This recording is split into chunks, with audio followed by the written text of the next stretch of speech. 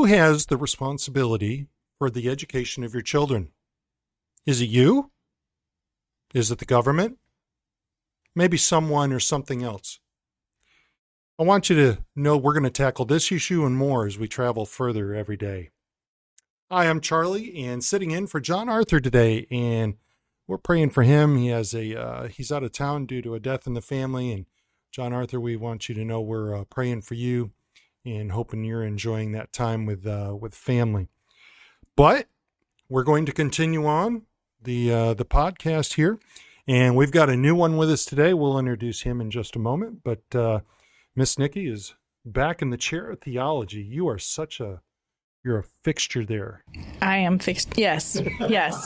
This is a safe place for me to be. She does not know what to say. That's right. This is just a safe place for me to be. Dealing with what we believe as it pertains to a theological standpoint. And then to the left of Miss Nikki, we've got Jason, and first time on the podcast. Welcome aboard. Thanks for having me aboard. And looking forward to this. We're dealing with the explanation of what we believe, the reasoning behind that. To the left of him, we've got Justin. Justin. All right, everybody, golf clap. Yeah. Justin there. That won't get confusing at all. They will mix our names up. Yeah. Dealing with the community and the country at large. And then to the left of him, we've got Steve in the chair of politics. Yes, sir. Good to have you. Bet, man. And be, of course, politically incorrect. And I'm sporting a new hat today. My Jerusalem hat is on the table out. And but this is the Glory Project hat today. Appreciate you supporting that. Takes care of the missionaries in East Asian or the Asian continent over in that area.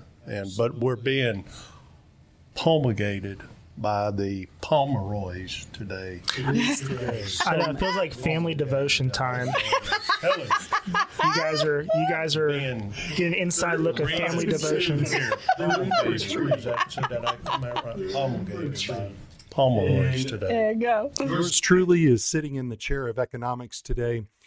Today, in particular, with this particular issue, we're not going to have a whole lot of economic things to say. Next week, we will, and that kind of takes us into how we're going to do these next couple of podcasts.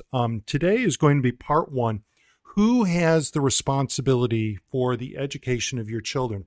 And you may not think that this is a really important issue. It is. It is extremely important. We're going to get into that. These guys are going to share with you why it's important. Next week, we're going to deal with fulfilling the responsibility, helping you understand how to go about that. Today, we're going to cover some notable quotes. We're going to talk about the cultural fight that exists currently, and that fight is getting, dare I say, hotter. The issues that we're seeing around the country are really starting to show the true problems that we're going to have as parents. And then we're going to look at this, obviously, from a biblical standpoint and try to give you some framework about why we believe what we do and feel about it. I want to share with you some notable quotes to get us going. Three of them in particular. And by the way, Ryan, our producer, I just really appreciate him and all the work that he does. Does a wonderful job at the board. Thank you so much, Ryan, for what you do. If you would, go ahead and pull up that first quote, the C.S. Lewis quote. And I love C.S. Lewis. He's got a lot of wisdom. C.S. Lewis was a former atheist and turned Christian, and just an excellent apologist. And so I want to share some of those things. Scroll down a little further on that, Ryan, and you should see. Nope. Yeah, you can go ahead and show that if you want. That's fine. Yeah. And so the first quote from C.S. Lewis: "The task of the modern educator is not to cut down jungles, but to irrigate deserts." And think about that for a minute. And I want you to think about that from two perspectives. I want you to think about it from the perspective of children, which is what we're talking about today. Okay, that is where we're honing in. When we talk about children, we're talking about children ages 5 to 18, if you will. All right, we could go younger than that, and we absolutely could.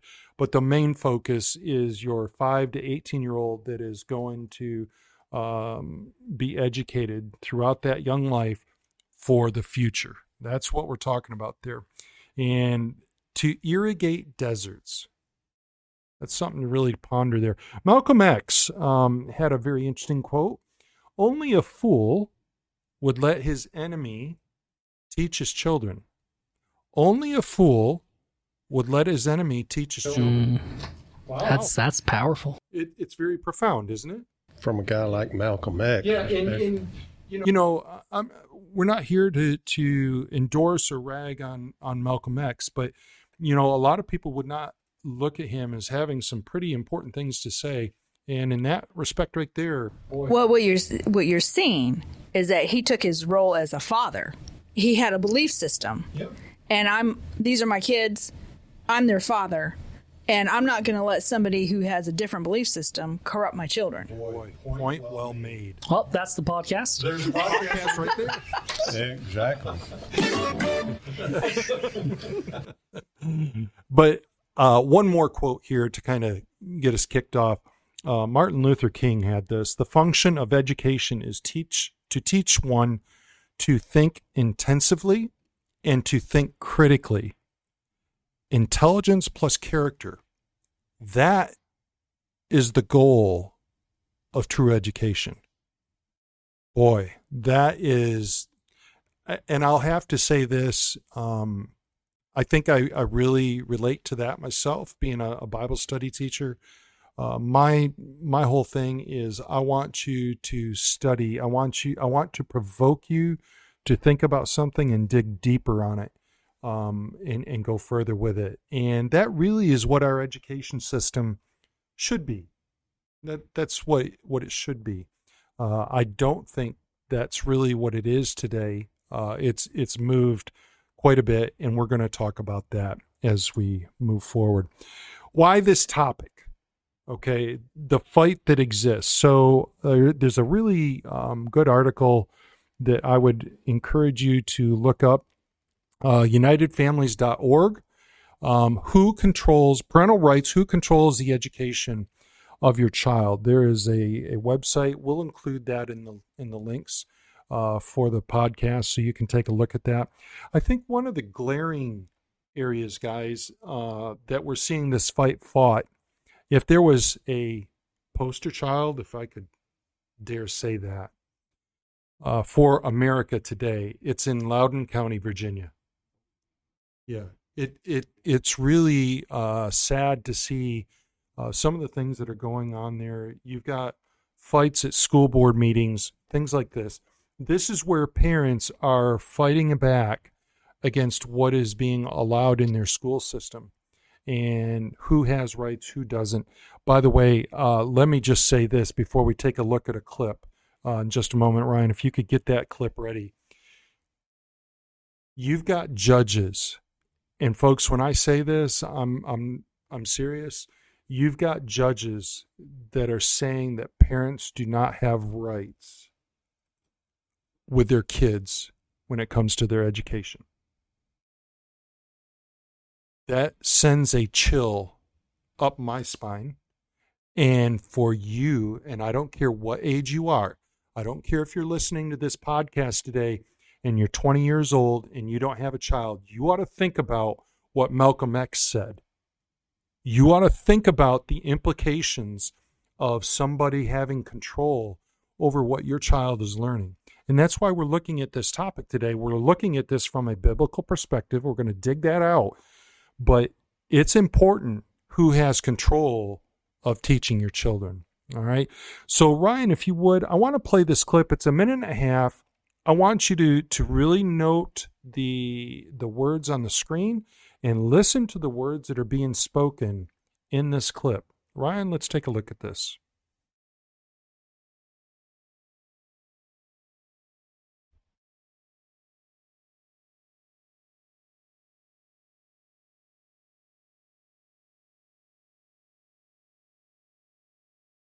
You're. There we Oh. go.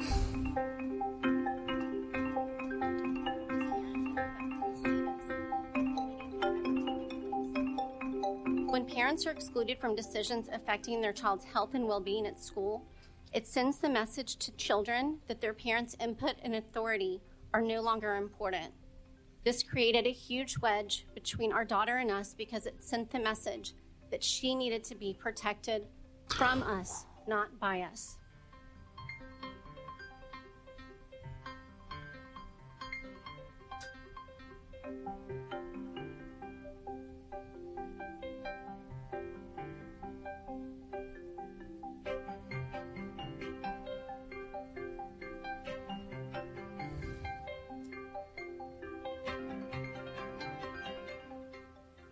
What we don't want is the school district to try to take on the role of being the parent, because they're not. I have always told my children my number one job is to protect them and keep them safe. This school took that away from me. Okay. That, So what was the situation around her? well, I don't want to dig into. I don't want to get into that. The issue is clear that states are looking, school districts, I'm sorry, and in some states are looking to inhibit your right as a parent to what goes on. If you listen to what she said, listen to what he said, the gentleman there, we don't want you taking on the role of being the parent. And so I think it's important for us to recognize that the issue is not just with educators, but now it's starting to become an issue in the legislators. It's starting to become an issue with state policy and everything. That was the state of Florida. And obviously everybody is pretty aware of some of the controversy there surrounding Governor DeSantis and some of the things that he's done. I think he's taken a pretty good approach to what he's trying to do. Let me also, before we go any further with that, let me encourage you, be very careful that you say that somebody is doing something or not doing something based on what somebody else is saying. Check it out for yourself. Can I just be that blunt and clear? Check it out for yourself. The don't say gay bill is one very clear example.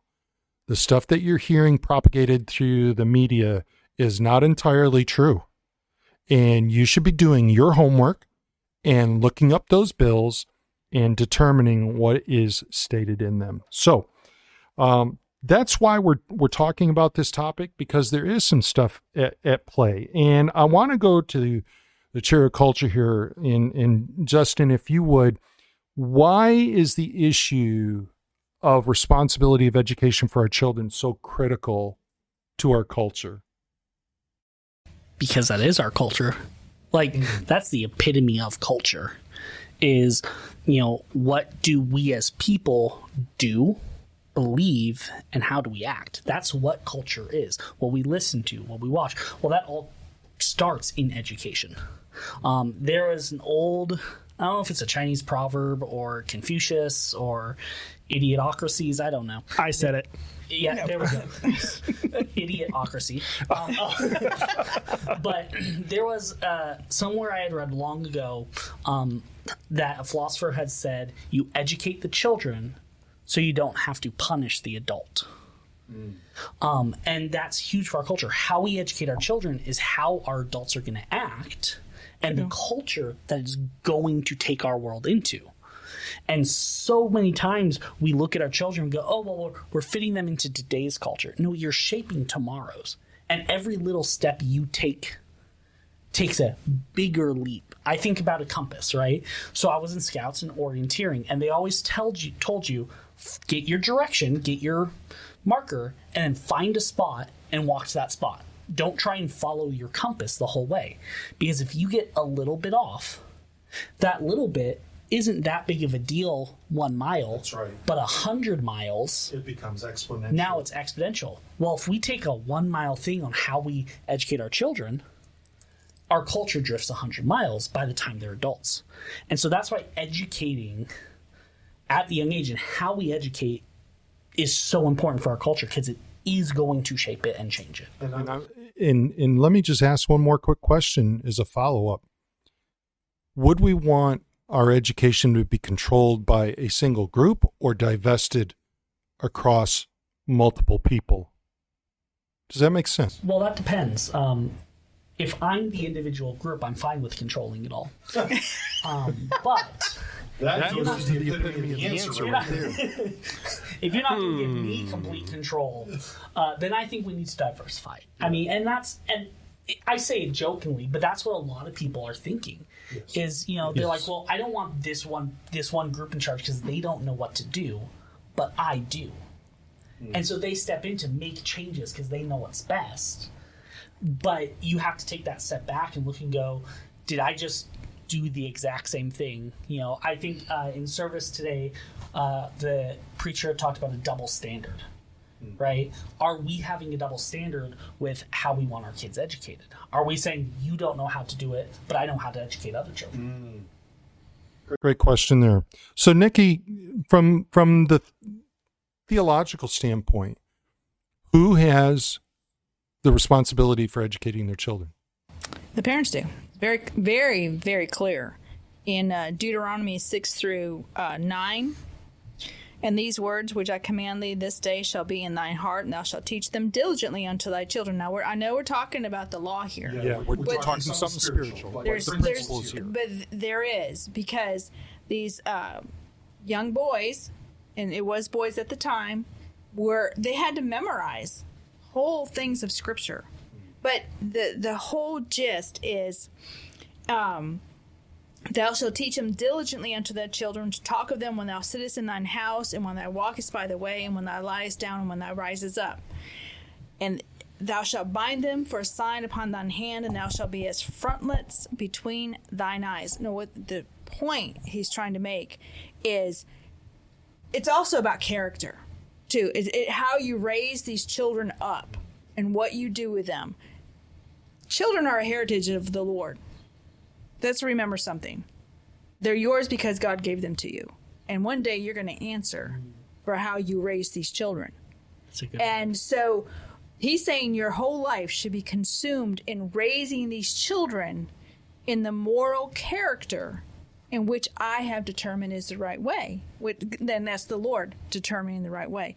And one of the things that was brought up, character. You know, when our kids were younger, and teenagers, Jason and CJ, there was a group that went around to public schools. Character matters. It was teaching character matters, and character does matter, and that's a whole different. Yeah, we could get into a lot of things in that. Just taught us, don't talk to strangers and don't do drugs.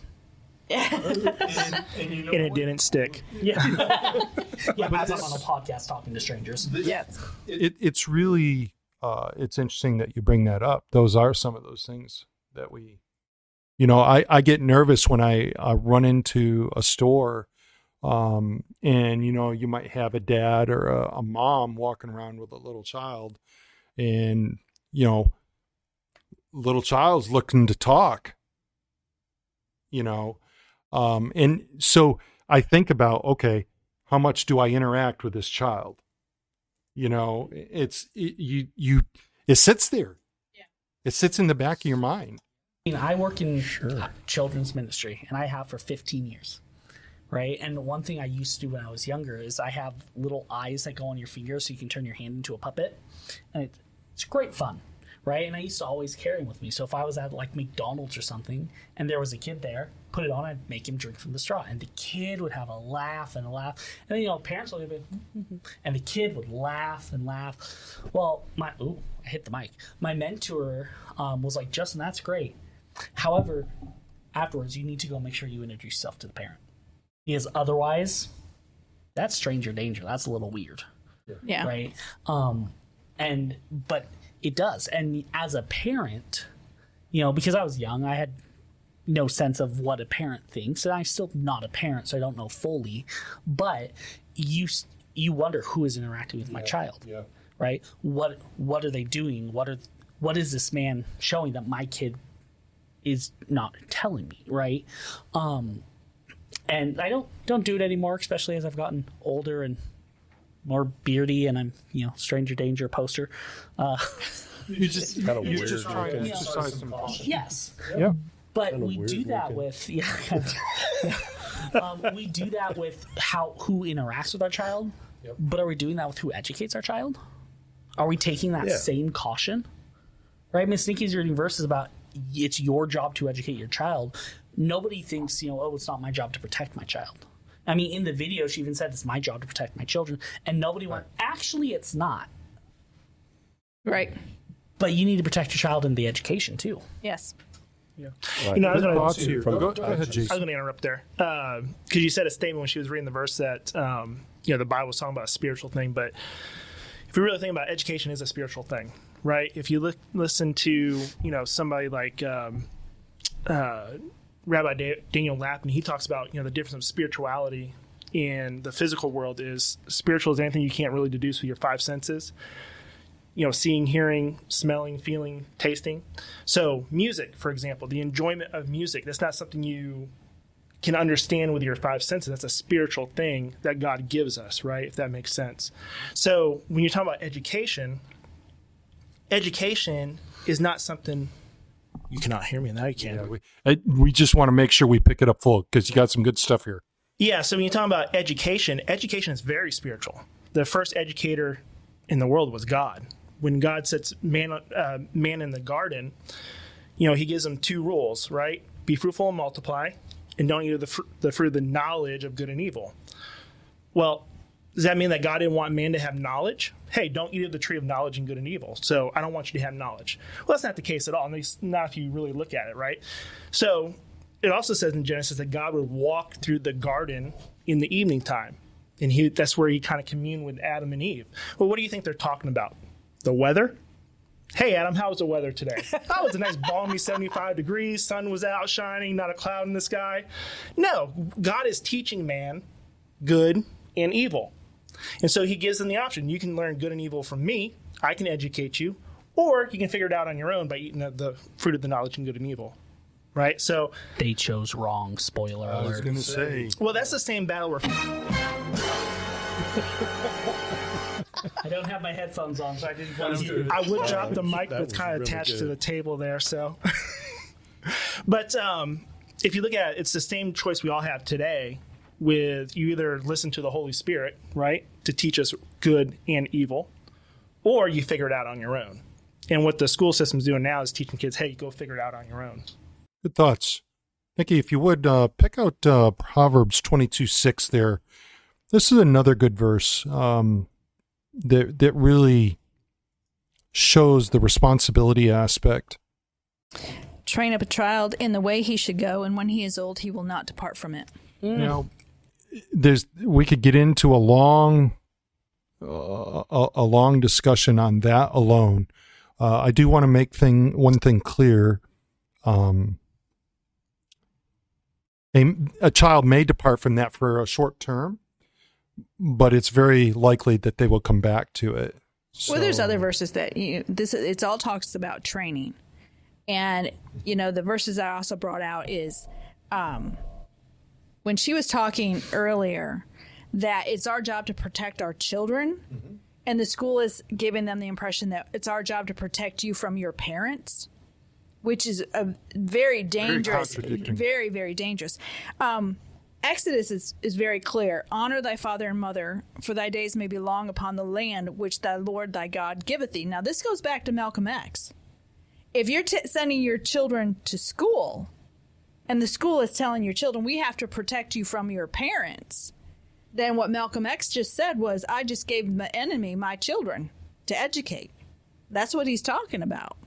But when we talk about training, we also need to bring out, fathers, provoke not your children to anger, lest they be discouraged. So when you're training your child and they leave your belief, is it some outside resource? Is it something that you've done that they've got to reconcile in their mind that, because some parents do cause a lot of discouragement with their children. They don't handle things correctly.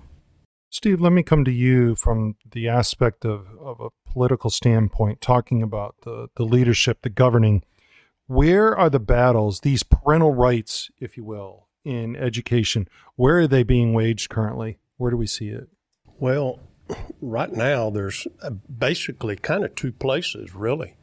They're being waged with your school board currently, where parents can go and have to deal with all of the school boards on what is being allowed, what's being taught in the classrooms, and then also with the, say, like, I don't want to say the Board of Education and the Federal Board of Education with the people that are being appointed by whatever current administration is happening, like one that is going with the current one that's in there right now, Randy Weingart. And we're going to talk about her. That is not a good situation. No, not at all. I would probably bring it down just a level. I'd bring it more to the state level.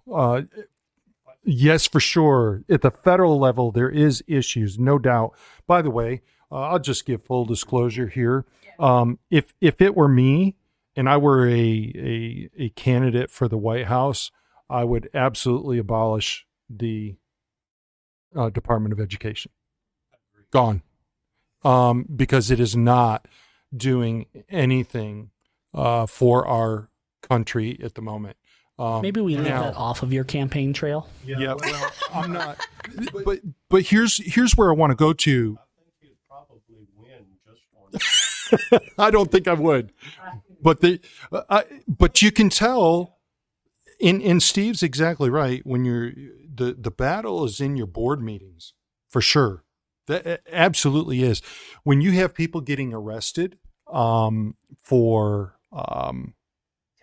telling the truth, when you've got parents that are being kicked out of board meetings because the board doesn't like what's being said. By the way, if you want to really have some fun, and I say that sarcastically, just go ahead and do a little search on YouTube or Rumble, looking for board meetings, and specifically parents reading from books. I'm going to call them pornographical books. So they don't want it being read, and they're cutting off mics and they're telling parents to leave. Well, wait a minute. If that's something that's being allowed, why are we cutting parents off from that? Just something to think about there. But my point is this: there's two places where this is really being waged. Your board meetings, and I think Steve's on to the right track here. I would probably say more at the state level, but it's going to eventually make it a hot topic at the federal level. And that's where Steve's Well, going. Charlie, I do have the House Republicans have passed a Parent Bill of Rights. Mm-hmm. Now, I know that's not in law yet, but it has to do with decisions in their children's education, access to teacher-parent meetings, school budget material, curriculum. And it was passed by 213 to 208. What bothers me is 5 Republicans defected.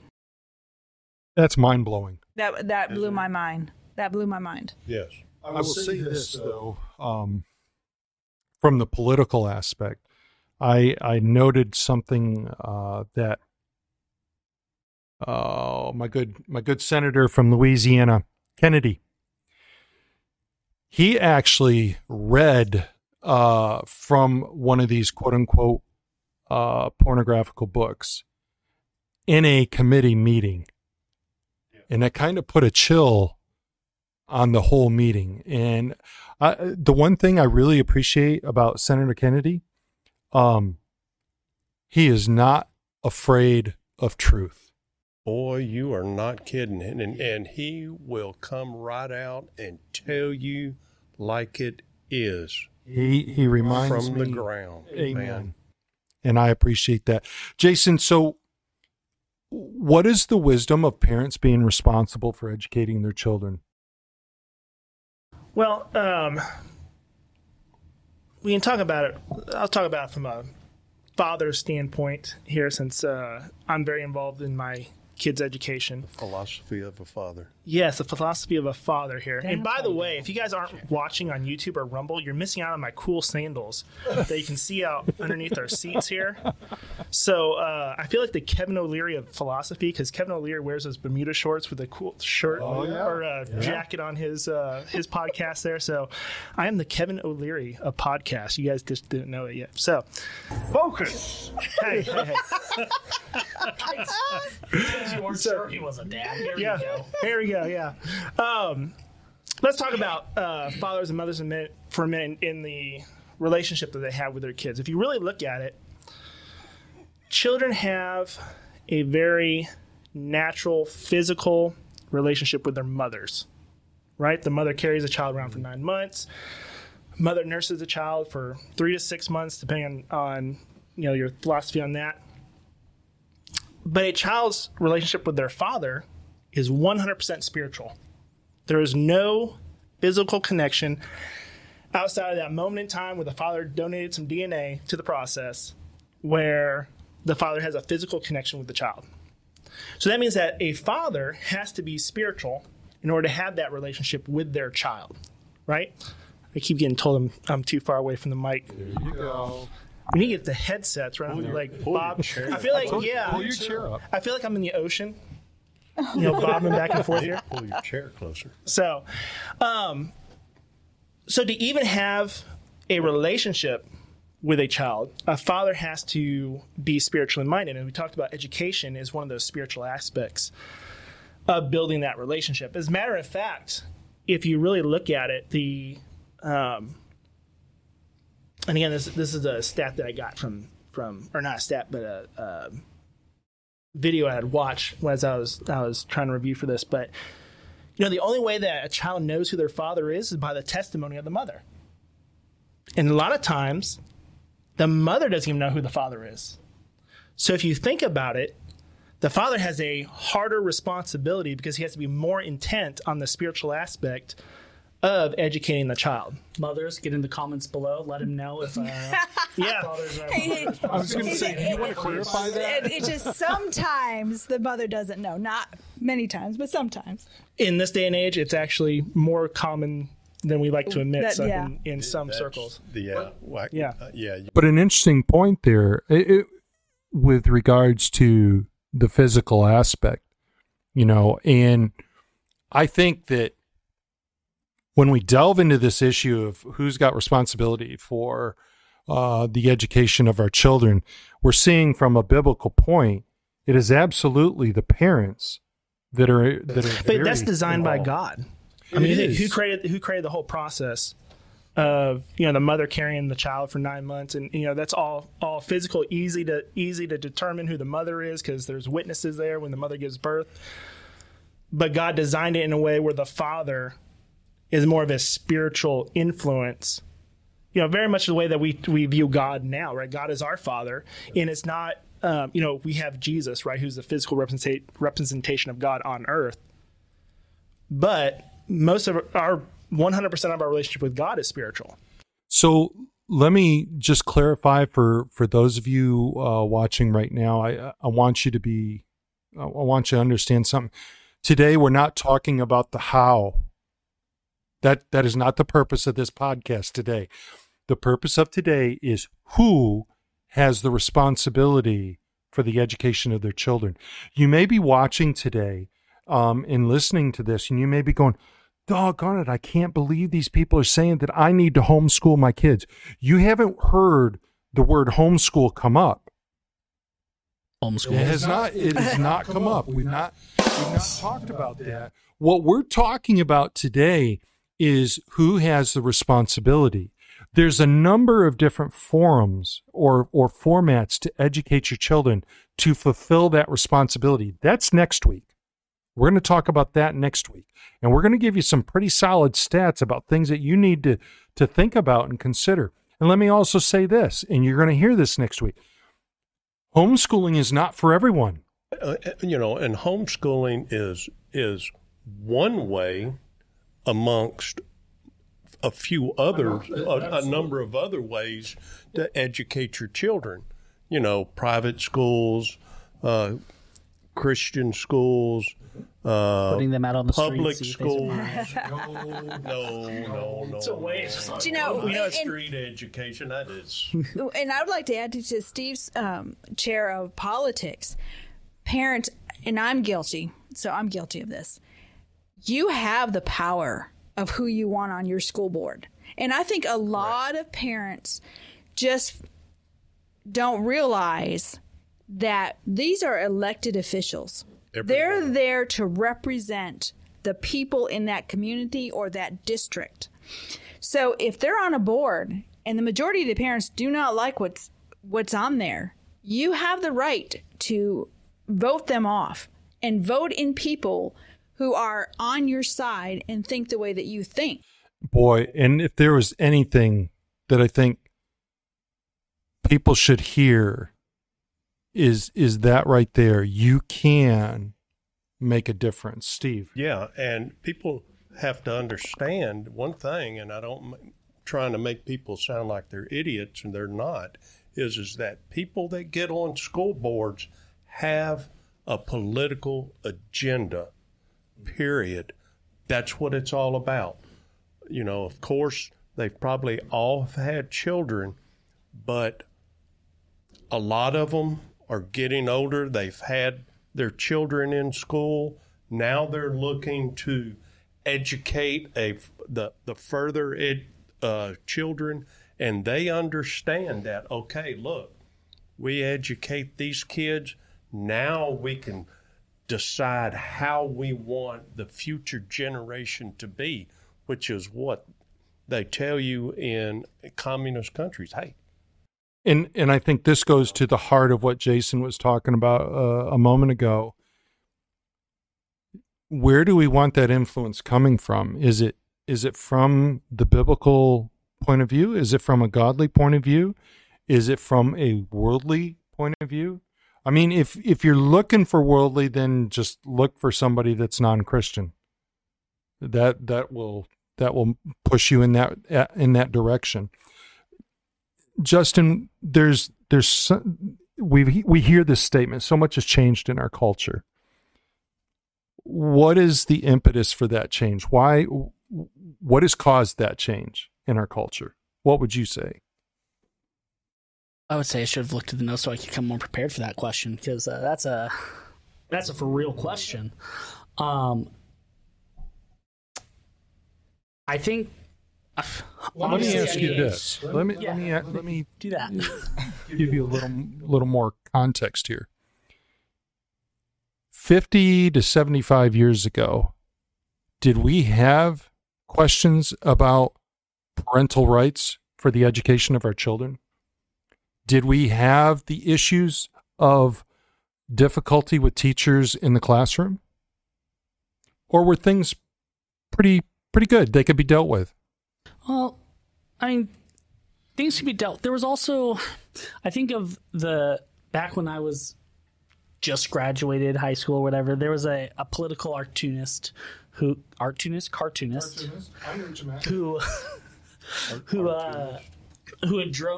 drew a we have a picture, wordsmith in the building. Yeah, right. They're having a stronk, smelling burnt toast. And he drew one that said 50 years ago, and it was a parent holding up a bad grade going, explain this grade to me. And then it said now, and it had the parent holding up the bad grade to the teacher saying, explain this grade to me. And so I think there's a big shift where part of it was we got too protective of the kids, and we started blaming the teachers. And so we pushed on teachers and said, hey, you need to do a better education job. And now teachers are going, okay, you've told me I need to do better. I'm taking control then. If you're going to blame me, then I'm taking control. That is the impetus of the change right there. And let me just add to that, because I there's no mute button today. For those of you that are watching, there's an inside joke in this group. It's a fun one. Hang on, Nikki. Let me make this one point. What you just said there, Justin, I think is the impetus. Parents have yielded their responsibility to somebody else. Boy, that's Absolutely, easier. and that's exactly what I was going to go. If you talk to teachers, which I have talked to many school teachers, and they have a child that's struggling, and they will go to the parent, and the parent will not do anything, will not see that the child gets their homework done. Yep. They're not diligent at all over that child's education. So we have told teachers we're not involved. Now, and there's a difference between a child whose parent is involved and a child whose parent is not involved. And teachers will tell you that. So if you're absent, then that gives them the right to start making decisions. Yeah, I was going to add something, going back to the school board discussion. A lot of these people who get elected to these school boards are supposed experts in their field, right? And the thing as a culture, we're told is don't question the experts. I want to make a real oversimplification of an expert. It's just someone who sold their bill of goods better than the next guy. That's an expert, right? So if you look at, go hit the button. Go ahead. Yeah, go ahead. I can't drop the mic, so. No, they're not an expert. So if you look at medicine, right? They used to think that by taking 2 cups that were boiled in water and putting it over your ears would help you with an earache.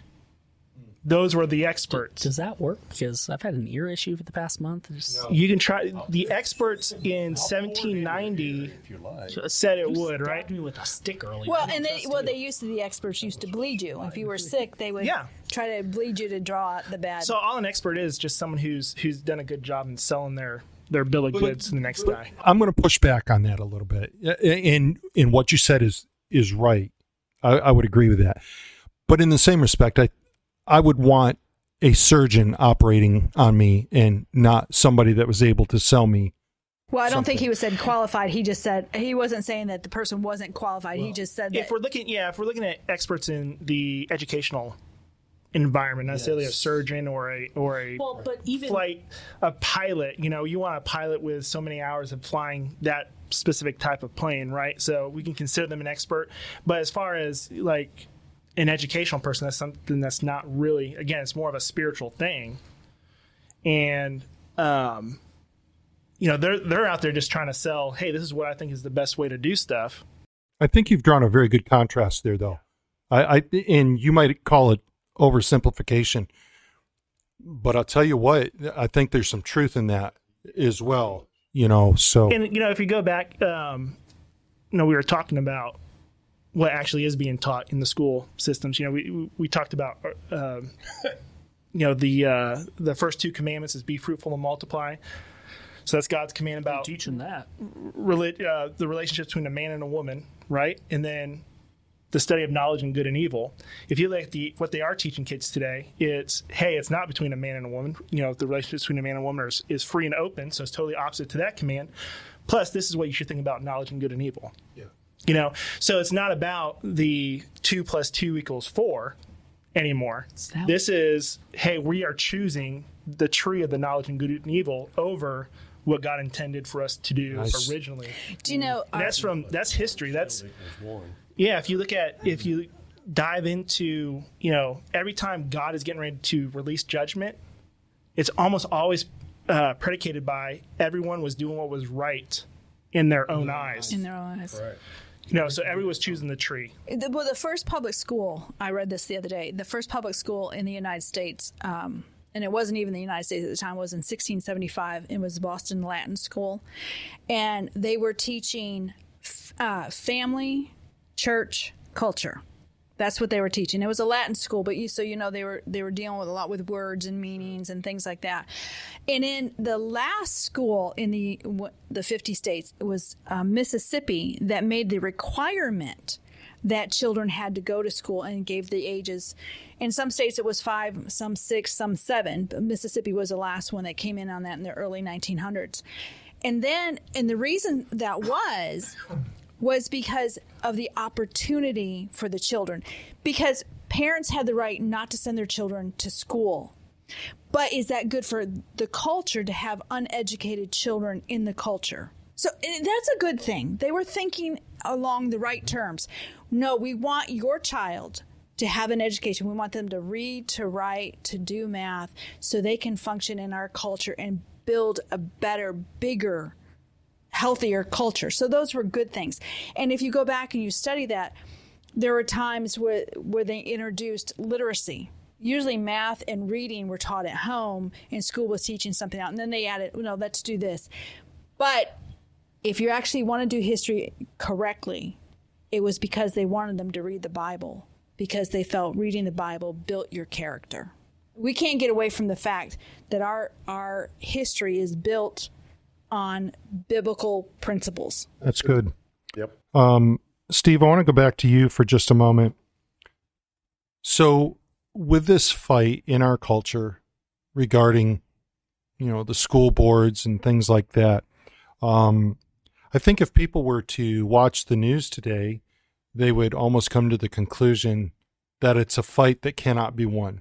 So my question for you, twofold. Number one, can it be won? Number two, how? How is it won? Yes, it can be won, and the way that you win it is, number one, you've got to pay attention to who you're voting for when you place them on the school boards. Yeah. And number two is you go to these school board meetings. You talk to the people. You let them know exactly what you think, how you feel about what it is that these rules that they're trying to institute, and how the parents feel about the education that their children are getting, and how the parents think about the education system itself. I think that's right. Well because right now it seems like, the education system is a bad train wreck right now. You look at where it's headed, you've got it to the point to where, like Nikki was saying, where they're not wanting you to let the parents know what's going on. They're trying to keep you from the parent protecting your own children. If something happens, wait a second, we're the school, we're going to protect you from your parents. And just so everyone knows, what Steve is saying here is happening in the U.S. today. Yes. There are school districts that are saying that you as a parent do not have a right to know if your child is going to be transgendered. That's, I'm telling you. Wasn't there a law in California even that they either tried to pass or Absolutely. parent doesn't affirm Yes. that child's decision, then they might lose parental rights? Yes. Yes.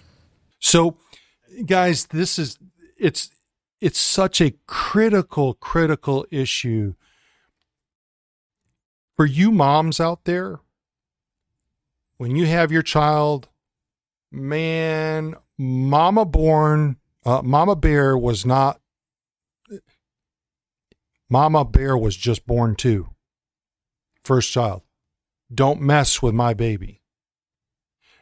And you understand what I'm talking about there.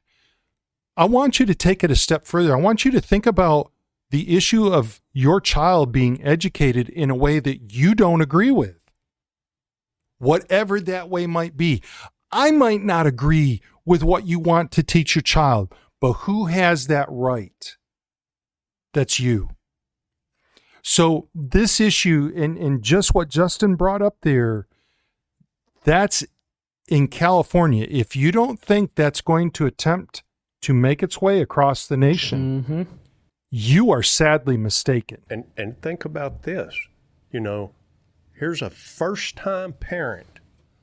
I've just now, two people, a mother and a dad, they have their first child, and then the state is telling them, these are the only rights that you have to your child. You can only do this as a parent because we have the rights to your child, not you. You cannot do this. Only thing you're allowed to do is feed, clothe, and love on your child, but you can only love them in a certain way. Because if you do more than what we say, we're going to put you in jail and arrest you, because if you do it any more than what we say, hey, that's not right. And you need to emphasize that you're paying all the bills. Right. Okay, you might not have the right to make the decision, but you're paying all the bills. Exactly. Well, that's where we're going. That's where the culture's heading. And it starts in the education. Big right? train wreck. It starts here where we educate these kids, and part of that education is now that you're allowed to not agree with your parents, right? And you're allowed to not agree with them, but there's a certain age where you start to get to argue, and your arguments start to get to hold weight. That's about But until then, 12. your parents are in a role of controlling you. And that is biblical. They are supposed to raise you and tell you what to do. Eventually, they turn to advisor. Well, as a culture, we keep pushing that advisor. Well, you can only advise now when they're in kindergarten, right? Well, what's going to happen is they get older and they start making the rules. Yeah. They're going to go, man, I felt like my parents were too controlling because I was told that they were too controlling. I'm going to protect these kids from too controlling parents and take more away from parents, right? We're going to keep grabbing more. And every day, further every day. And you know how this happens? Keep grabbing more. By electing the wrong people into office. Yes. Because you don't realize their political agenda. Well, and by not holding and putting our foot down. I think that's the big thing. We have the responsibility of say, and maybe this is getting into next week's, if somebody's saying, no, you can't educate your child that way, pull them out. And I just want to, and I appreciate you holding it right there, because next week is going to be a very powerful hour, and I want to encourage everybody to be looking for that episode. But you guys are spot on right. Just one more quick thing on top of what Steve was saying a moment ago. I think probably one of the areas that Christians really find difficult when it comes to voting is for State Board of Education or local Board of Education, county Board of Education, because we don't know where those people stand. Guys, can I say this? Let me tell you, the worst thing that you can do as a voter is just simply show up at the polls. You should be looking at the stance, at where a person stands on certain issues, and that includes your Board of Education candidates. I'm going to give you a story to nail that point home. Yep. And my dad doesn't listen to the podcast, so I can say this without worry about him attacking me. We were voting once, and we vote as a family because in Washington you do absentee voting. So you vote and you mail it in. So we vote as a family so that we can ask questions, right? Well, we got to the insurance commissioner, and my dad just filled in the Republican guy, right? Because, he doesn't really care that much. And I'm reading about him, and he was a, what's the word for the autistic? They're really good at something just instantly. I can't remember the name, but he was like, oh, I'm really good at this. I pick it up right away. He goes, my goal here is that what I'm going to do when I'm in office is I'm going to go to school for all of this. And I'm going to keep educating, and I'm going to hire people to do the job under me. And so I will probably hire the person I'm running against to actually do the job while I go to school and get more education. Oh. Wow. And I'm reading that, and I'm like, what? So you want the job to go to school and have somebody else do the job for you? And I was like, it's just dumb. Vote for him. He goes Republican. I'm like, did you read this? He read it and went, how do you change a vote? I was like, so really, you gotta read. Yeah. You got. That's to really do the interesting, Jason. We would have quite the debate if we sat down as a family and went through all the votes. That would be hilarious. So my mom and dad do not vote the same, and that was eye-opening the first time we did that. I was like, y'all don't feel the same way. And funny enough, it's about school. Most of the stuff in the education, my mom and dad don't see eye to eye on, and which is, it's not surprising. I'm really not surprised by that. From the economic chair, and I haven't really said much about the economics of this, and I told you that there's not really a lot to say today about this, but let me say this, because there is one point I do want to make. The impact to the winner of this debate, and I've got winner in quotes, double quotes, if you will, the financial impact is huge. It really is. We will talk about that next week. I can assure you. But I would encourage you that are listening, just do a little digging about how much money floats through, if you will, cycles through the Department of Education. Just take a look at that. And then I would encourage you to do one other thing. I would encourage you to take a look at the amount of money that cycles through your local school district, whatever that might be. I believe you would probably find your jaw on the floor.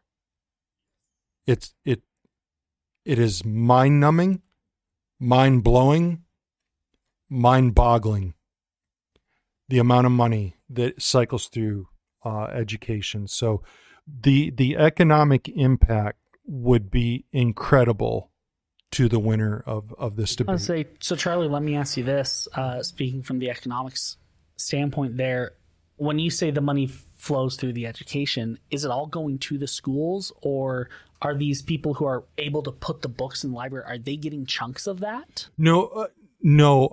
What I'm looking at, so here's one, I'm going to give you a taste of next week. How much does your average superintendent earn? Anybody know? I believe it's in the cities. In the cities. This is anywhere from $300,000 to $500,000. Does that blow your mind? I would like to understand, and by the way, 5% of income earners in America. Yeah, let me tell you folks, and Mr. Charlie, see, Mr. Charlie here is not opposed to the capitalist system. I am all for it. Believe me, I am all for it. But what I do want you to understand is that I believe there is waste going on and misuse of money. If you've got if you've got a superintendent who has got a school system that is turning out grade A students, buddy, give him $500,000 a year and more. And Nikki says just 5. I'm okay with more, but that's not what we're turning out. That is not what we are turning out. We are struggling in America to keep up with China when it comes to education. We are struggling to keep up with other countries now, not just China. So I am not anti-capitalist. I am not anti-$300,000 to $500,000 a year. I am anti that if you can't turn out great product. And great product is kids that are strongly educated and able to make good decisions in life. Here's the thing. How much?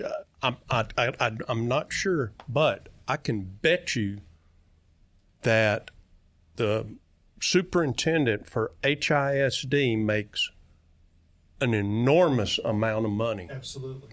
But they have a horrible school district. Absolutely pathetic. Tell me how you really feel. Mm-hmm. Well, hey, you want me to get politically really incorrect? They horrible school district. Mm-hmm. The state took it over. Well, nationally, Think about this is the national stat, and it's from the. See, I had it written down, and I deleted my notes somehow. So I had all my notes written down. Stuff ready to go. Oh man, that's why I should write it down on paper. But anyways, it's 40% of graduates out of high school can adequately read and write.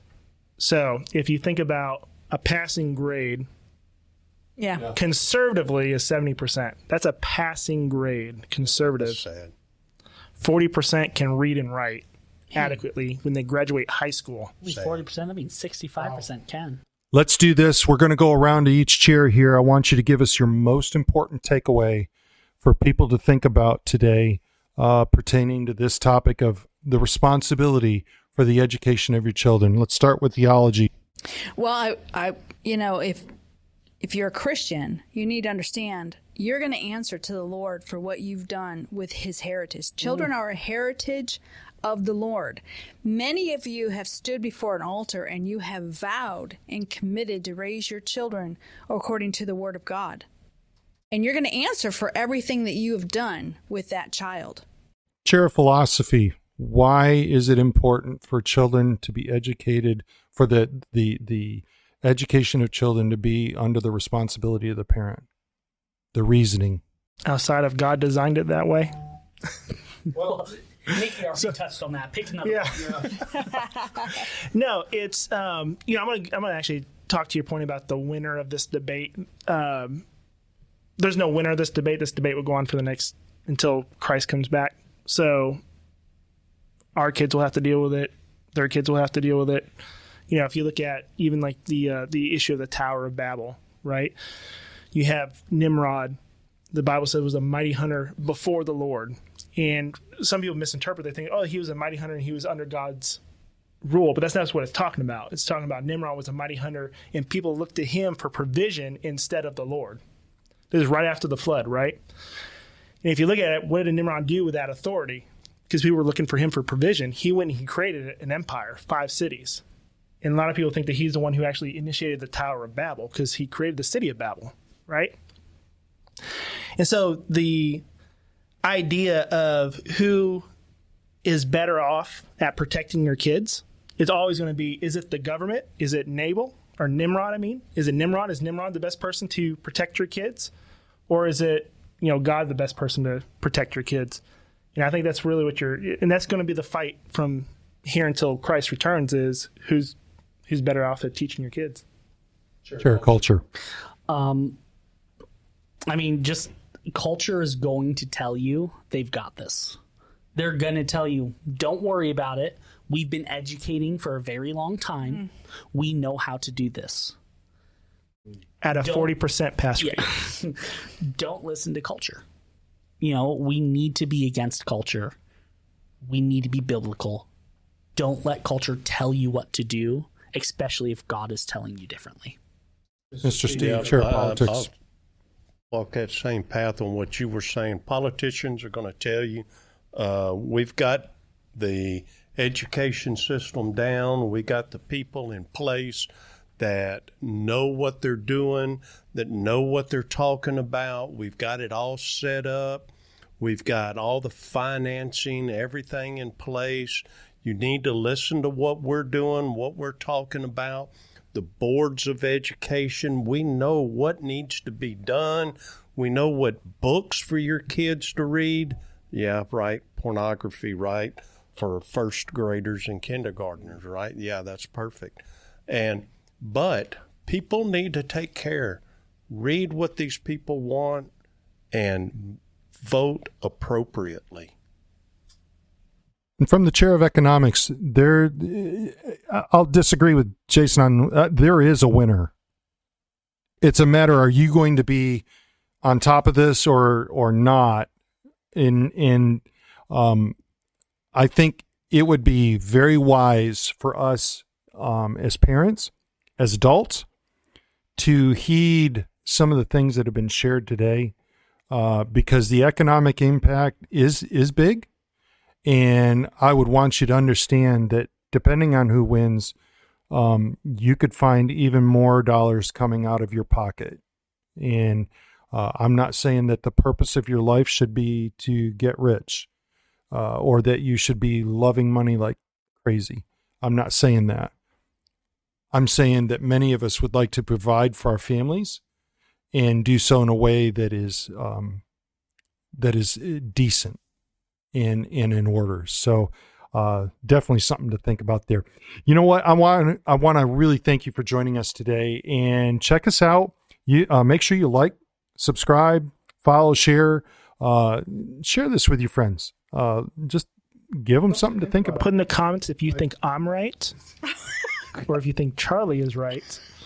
And the winner gets $1,000 paid for by Miss Nikki. No. That's right. You can follow us on Rumble, YouTube, Apple, Amazon. Check out those platforms. And Jason is right. Leave us a comment. Tell us. Share with us your thoughts. Maybe share a personal testimony or a statement about what you have experienced in your school district. We would be glad to hear that. Next week, part 2. We're going to talk about who's responsible for the education of your children, fulfilling that responsibility. How can you do that? We're going to look at some different statistics surrounding this topic, and I think you'll find some of them to be very eye-opening. But until that time, I want to say thank you again and have a blessed day. Thank you. Okay. Guys, put it back on. Man, Jason, holy cow, the first timer. He fell for it. I want you to take a moment. I want you to describe one of the funniest stories of your educational experience. Funniest stories of your educational experience. Just one. All right? Oh, my goodness. And I was fixing to go over there to you. Steve, are you ready? Yeah, sure. Go ahead. Thinking about this, yes. Okay. When I was in high school, I used to take drama classes, believe it or not. Can you imagine? You drama? Well, never. And I took them for like 2 or 3 years in a row. And we used to have where our teacher would give us these ideas on to come up with a skit in class. You'd only have like a number of minutes to come up with it. Wow. And then you would have to do it before the class. Okay. And so, and everybody'd be sat there working on it and writing down their little skit on what they're going to do. And I'd just sit there. You're ready to go. I would just sit there. Wouldn't worry about it. And she'd sit in the back class and she'd go, Steve, are you going to work on yours? I'd say, no, ma'am. She'd go, okay.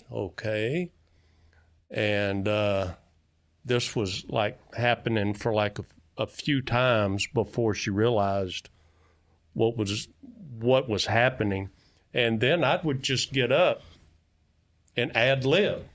Whatever came to my mind, I'd just ad-lib it. Oh, my. And she would sit in the back of the class and grade us on our skit. And she would just be rolling and laughing and almost falling out of her chair when I'd be doing, and I would just ad-lib stuff. And it just... And your grades were? Meh. A. An A. Oh, yeah. The ad-libbing man. Oh, yeah. Justin. Ever rolling. I had one, then you distracted me. You want me to come back to you? Broke me. Yeah, give me, yes, because I need 30 seconds to reason it.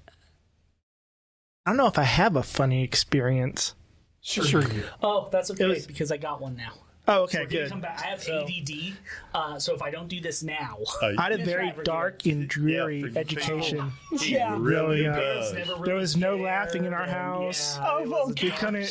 And ADHD. Yeah. We did. We had a little corner. No. Justin's got to go. Don't put us together. So we had a band teacher. Yep. And this band teacher was... he was a great band teacher, but they're not always the most mathematical or English driven, or because they're focused on the music. And great, he had sayings. We called him C'ism because his name was Mr. C. Like one, he'd always go, "I've seen a lot of bands in my day, and you're one of them." Ready for a compliment. Nope, you're one of them. But I remember one time we're sitting there and he was so mad. He goes, "Guys, you need to get it together. 99% of you are doing exactly what I want. The other 2% are farting around. and we all went, what? 2%? And he just kept going on this rant. Finally, someone goes, Mr. C, that's 101%. He goes, what was? We had to write it down for him to grasp what he had said. He must have been that accountant. You ever hear that joke about the company who's trying to hire a new CEO? And so they brought in, an engineer. They said, we just have one question for you. What is 2 plus 2? The engineer gets his calculator out and does his graphs and everything. Says, 2 plus 2 is going to end you up between 3.9 and 5. That's 2 plus 2. So then they bring in a bookkeeper. I'm sorry, they bring in a salesperson. And they said, what is 2 plus 2? He goes, I'm glad you asked. 2 plus 2 is one of my favorite numbers. It should be your favorite number too. If you look at all the other numbers out there, 2 plus 2 is the easiest to remember. It's 4. So thank you very much. So then they bring in an accountant. Said, we have a question for you. What's 2 plus 2? The accountant gets all excited, closes the door, shuts all the windows, comes back, sits down, and goes, what do you want it to be? Vicky? I can't think of something. I just. Oh, do you remember? I've got one, and this goes back to. We went to school together. We went to school together for a couple of years. Yep. Yeah, we're high school sweethearts. Yep. Oh, that was the funniest time. Oh, now I understand. Oh my gosh! So we had Mr. Maxim, who just recently passed away. He was a math teacher. He was tough. He would make you think. He would. Erasers, soft. So he would sit there and ask the question. He'd go, Chuck, what's the answer? And I'd go, yes, no. He'd go, Chuck, those are the 2 choices. Which one is it? And I would sit there and respond, I don't know, I'm trying. And he'd go, Chuck, you are very trying. What is the answer? Is it from India or something? No. He was just full-fledged tough, and he would get after you. But he was good. He was good, and we'll miss Mr. Maxim. But want to just thank you. I hope you guys have some funny stories about your educational experiences. Don't be afraid to share one of those. Next week, don't forget to tune in. All right? Yes. It's going to get heated. Bye. Bye.